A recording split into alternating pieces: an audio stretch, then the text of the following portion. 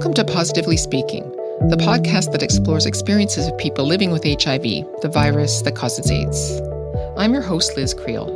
I'm a social worker at Casey House, an HIV specialty hospital in Toronto, Canada. When we first started work on this podcast, we polled our clients to find out what aspects of living with HIV they thought were most important to share. One that came through loud and clear was relationships in HIV. Clients said that we have to talk about how HIV impacts relationships. So that's what we're going to do in this episode. You're going to hear 4 people describe how living with HIV has impacted their relationships. For some, it's strengthened them. For others, it's forced them to examine their own needs and values and what's important to them.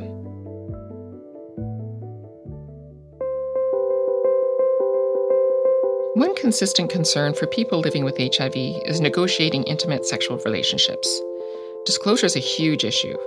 Also, we can't talk about HIV in relationships without touching on pre-exposure prophylaxis, or PrEP, a drug to prevent transmission of HIV, or without talking about the evidence that if the viral load is undetectable, then the virus is untransmittable, otherwise known as U equals U.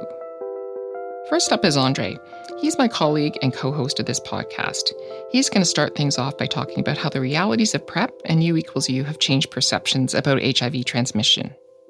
Now, I think we live in a very interesting era right now because not only the pre-exposure prophylaxis, but also treatment as prevention or undetectable viral load equals untransmittable, where people that are living with HIV and are taking consistently their treatment and have their viral load undetectable cannot transmit HIV to others as well.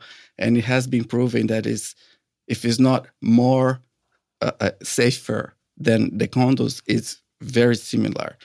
So I think it's a very interesting times for us, and I really hope that those prevention tools that are flourishing will provide more opportunities for people to talk about HIV or even other sexual transmitted infections in their relationship. As Andre mentioned, these prevention tools have allowed people to have relationships and sexual interactions with people living with HIV without the fear of getting infected. They provide an extra safety net and peace of mind for both HIV positive and HIV negative people. Greg is a long-term survivor. He reflects on the different realities of having a partner back when the HIV epidemic emerged as compared to today. My experience is a little more extensive because of the history that I carry and how soon I was infected in this epidemic. So today is a little different than it was in the past. And I think serosorting has become a little more less talked about because of preventive treatments that are now on the market. So there are a lot of people in the community that will use the pre-exposure prophylaxis, the drugs that will prevent them from getting HIV. And so I think there's, the shine on serosorting is kind of waffling a bit, I think, right now. Mm. However, I do think there's a leftover problem that, maybe not a problem, but something that we need to take forward and understand better. And that is, we've come through a period where safe sex was the only sex I was allowed to have. So for me, using a condom and other pieces of latex to protect my partner and protect myself became a ritual part of my sexual expression. For me to move beyond that now is very uncomfortable. I think that's good to know when we're dealing in the community, because you can often at times feel as if people now feel more liberated about getting rid of the condom because they can protect themselves against HIV with drugs. And I'd like to understand a little better what their experience is, but I'd also like them to understand that there are some of us who are still more comfortable using safe sex methods. There are many people living with HIV who are in healthy serodiscordant relationships because their partners were well-informed and educated about HIV. Serodiscordant relationships, also called magnetic couples, are when the partners have different HIV status. One is HIV positive and one HIV negative. Serosorting is when a person looks for a sex partner who has the same HIV status. Like Greg, Jean is also a long-term survivor. She's a 55-year-old trans woman living in Toronto, and she remembers that in the early days of the epidemic, the burden of educating people about HIV rested primarily on the person living with the disease. In 1991, you had to discuss it, more information. Well, I had to learn the information. And then when people asked me about the HIV, I gave them the information that I had. So it's difficult. We made a couple of friends. I had friends that were very, not happy, but glad that I told them. Happy. And then maybe one or two persons who I know that wasn't educated, that needed to be educated. Like you can't get HIV from kissing, drinking from the glass, from a spoon, stuff like that. As Greg and Jean have indicated, people with HIV carry a number of burdens. They need to disclose their disease, and they need to educate people about it. On top of all that, they often need to support the people they just disclosed to. For Greg, that's one burden too many. If you're at all interested in a positive outcome there, then people who don't have that information are going to hopefully benefit if you can share at least something that allows them to relax a little bit with you. But that expectation, I don't think, should always lie on the shoulders of people living with HIV. It's one in which we all take responsibility for educating ourselves about any of the diseases that exist in the world today, and how we can be more compassionate with and care for those who we care for and love. So I would just caution that, if someone does disclose to you that maybe you can take the time to go off and read a little more about HIV and AIDS and current treatments and where we've been and where we've come from and what we know is true, so that misinformation is not further spread. Disclosure is something that is difficult for almost everyone living with HIV because you never know how the other person will react or how you're going to be judged. Also, disclosure becomes an essential part of negotiating sex. Phil was diagnosed with HIV when he was only 22 years old. He describes his journey along this road. Through self-advocacy and self-education, it made me realize that it's more empowering to use that knowledge and those skills to help others and also help prevent others from having to walk the same hard road that I found myself walking. So when I was using Crystal, I was able to disclose very easily. But when I wasn't using, that's when I met the men I would want to date. I didn't want to date someone who used crystal meth. I didn't want to use crystal meth. It was just medication. As we've heard from Phil, some people use substances in order to give them the courage to disclose their HIV status. When people are disclosing, they often feel in control. However, for Phil, that control was taken out of his hands and the outcome was devastating. The very first thing, before it impacted my health or anything else for that matter, it devastated and completely altered all my relationships. The first thing that happened was, I think my friends were affected primarily first. I had tons of friends and a massive circle of friends, but only a small handful of friends stuck by me. It was almost like at the time I was somewhat ignorant of what was going on, but I was very aware at the same time. But like people I would meet, it felt almost like I was being treated like I had the plague. People stuck away from approaching me, or would very quickly detach themselves from me when I met new people at the clubs or at the bars or on Church Street. And this was largely due to the fact that almost everyone in Toronto knew from the get-go that I had HIV. And it was on a Sunday afternoon when, the gossip queens were all out. And anything you wanted to find out or anything you didn't want to find out, well, that was the day to find out. And as I'm crossing the street, there, my former best friend and then just a colleague, shout out, "Oh my God, you have AIDS!" as I'm crossing the street. And I stopped dumbfounded and I look up and down at everyone sitting down at Timothy's. And I'm just like, oh dear Lord. Like, yeah, thanks. And now everyone in Toronto knows. Unfortunately, Phil's story is not unique. Many people have been publicly outed in this way. And like Phil, that often leads to loneliness and isolation. Alberto's story goes even further. Alberto is originally from Mexico, and he found out about his HIV status there. And although he found support from his partner when he disclosed his HIV status, he still felt compelled to leave the country and come to Canada because of stigma and discrimination. I said to my partner, I am HIV positive. He took the results, put it on the table, and said, please don't say anybody, your family and your friend, for the stigma and discrimination. He gave me a very big hug. He told me nothing changed between us. Everything is going to be the same. I love you. For Phil, his experiences with stigma and discrimination weren't much different from Alberto's.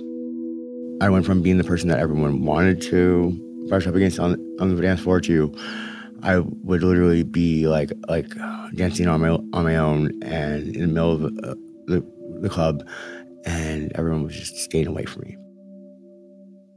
Phil's story represents what we see every day, that HIV is still attached to a lot of stigma and shame. Many living with HIV end up isolated because people distance themselves once they learn about their HIV status. Others prefer to isolate themselves as a form of self-preservation because they don't want to disclose to someone they feel might reject them.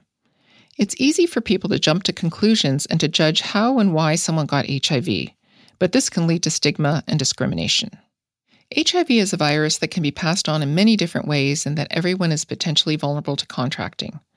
It doesn't take into consideration skin color, gender, or sexual orientation. And it doesn't care about religion, level of education, where you came from, how much money you have, or how many lovers you've had.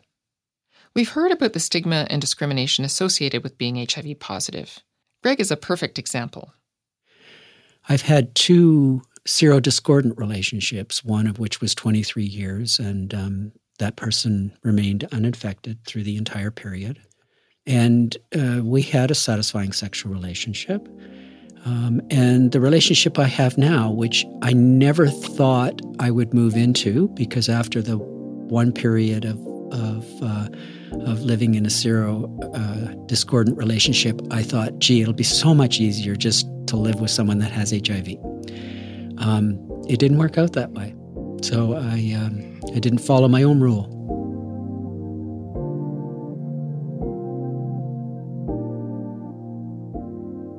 Disclosing one's HIV status can be challenging and can have a negative impact on relationships.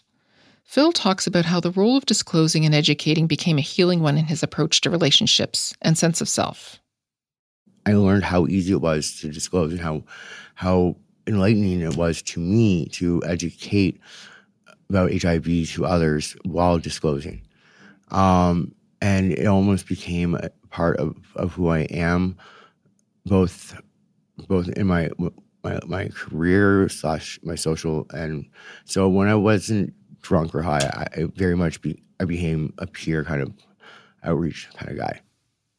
We've also heard how the process of disclosure can be empowering and how HIV has had a positive impact on self. Jean talks about the choices she made about how to disclose and build a secure circle around her. I've had the best life I can have. People knowing and some people not knowing. But you juggle that. You juggle and you know who to tell and who not to tell. And then you go and you get more wise, and then you go and tell the other ones that don't know, that now become your friends and part of the circle. For Greg, his early experiences of finding pride in his gay identity gave him strength. And it also gave him confidence going forward in relationships after discovering he was HIV positive. We were at university at the time, and it was my first relationship. But I was with a number of friends at the time, and we grew together certainly I was given an example of how to be proud of who I was as a gay man. And it served me very well once I became HIV positive, because I had stripped away the stigma of understanding that I didn't have to feel bad about myself because someone else felt bad about me. So there was that pre-AIDS period that actually kind of prepared me. It didn't, I don't know that it made the 80s any easier, but by the time I'd gone through the 80s and some of the fear had lifted, I think I've had much more positive impact on my own life and on other people's lives. For some, disclosing their HIV status can be challenging. For others, disclosure and educating about HIV can be empowering, while others have actually found love and support after disclosing. After 2 years, I talked with my mom was very sick, and I talked with my sibling, my younger brother. And I said, please help me with my mom because I can't help her because she was sick. I'm very depressed because I am HIV positive.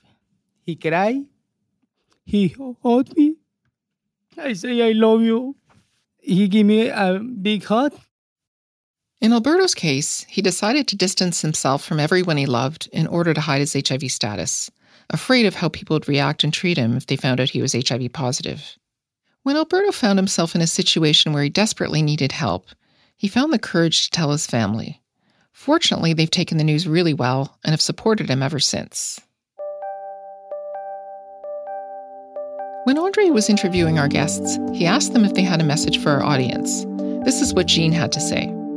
I live with HIV day to day, and I take my medication, and that's the end of it.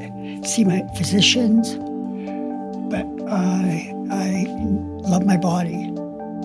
I love me. In HIV, I'm surviving some complications, but I love my body, and I love me, and I have to love myself before I can love anybody else.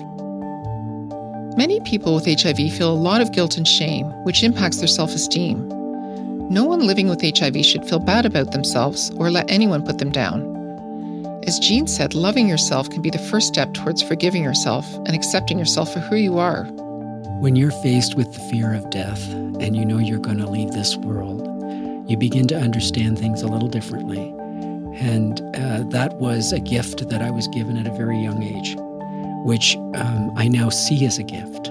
I may not have at the time. Had you asked me back then, I would have been quite upset to suggest that this was a gift. But it has worked out for me because it's allowed me to understand love, to understand what it really does mean to be here and be present on this earth and love someone and care for someone and be part of a loving environment. So that's the greatest gift I've got from HIV, and it's one that I don't think is easily taught. I had to learn the hard way, I guess, but I have got it, and it is a very positive message. Greg isn't alone in feeling this way. We hear from many people that living with HIV isn't easy. But for some, HIV has had a positive impact on their lives. It's changed the way they understand and relate to themselves, and consequently, the way they relate to others. It's also made them appreciate and value their relationships much more. In this episode, you've heard how HIV impacts relationships, some in positive ways, some negative. You've heard about the complexities around disclosure, stigma, rejection, isolation, relationships lost, and fear of starting new ones. You've heard stories of resiliency, hope, and courage. If you're someone living with or affected by HIV, there are many wonderful organizations and groups in the community who can provide supports and services. Please visit hiv411.ca. We'd like to thank our guests Alberto, Jean, Phil, and Greg for sharing their stories. If you have any comments or questions about this episode, we'd love to hear from you. You can email us at podcast@caseyhouse.ca. You can also visit our website at caseyhouse.com for a transcript of this episode, a glossary of terms, and occasional bonus material. This episode was produced by the RTA School of Media at Ryerson University. It was written and produced by Andre Sorrento, Amanda Crawford, and me, Liz Creel. The music was composed and performed by Nick Nussbaum. Remember to subscribe to Positively Speaking on your favorite podcast platform. Our next episode will be about HIV and mental health. Here's a short clip to give you a taste of what's to come. So, after the diagnosis, that's when I started to experience the loss and the extreme trauma and the realization that my future would be very different than what I had planned. And that created a lot of huge mental health problems. My mental health problems that were before, I was able to maintain them and maintain the illusion of being fine. I couldn't do it anymore. I just broke down and I needed help. So that HIV was what sort of pushed my mental health over the edge. Thanks for listening.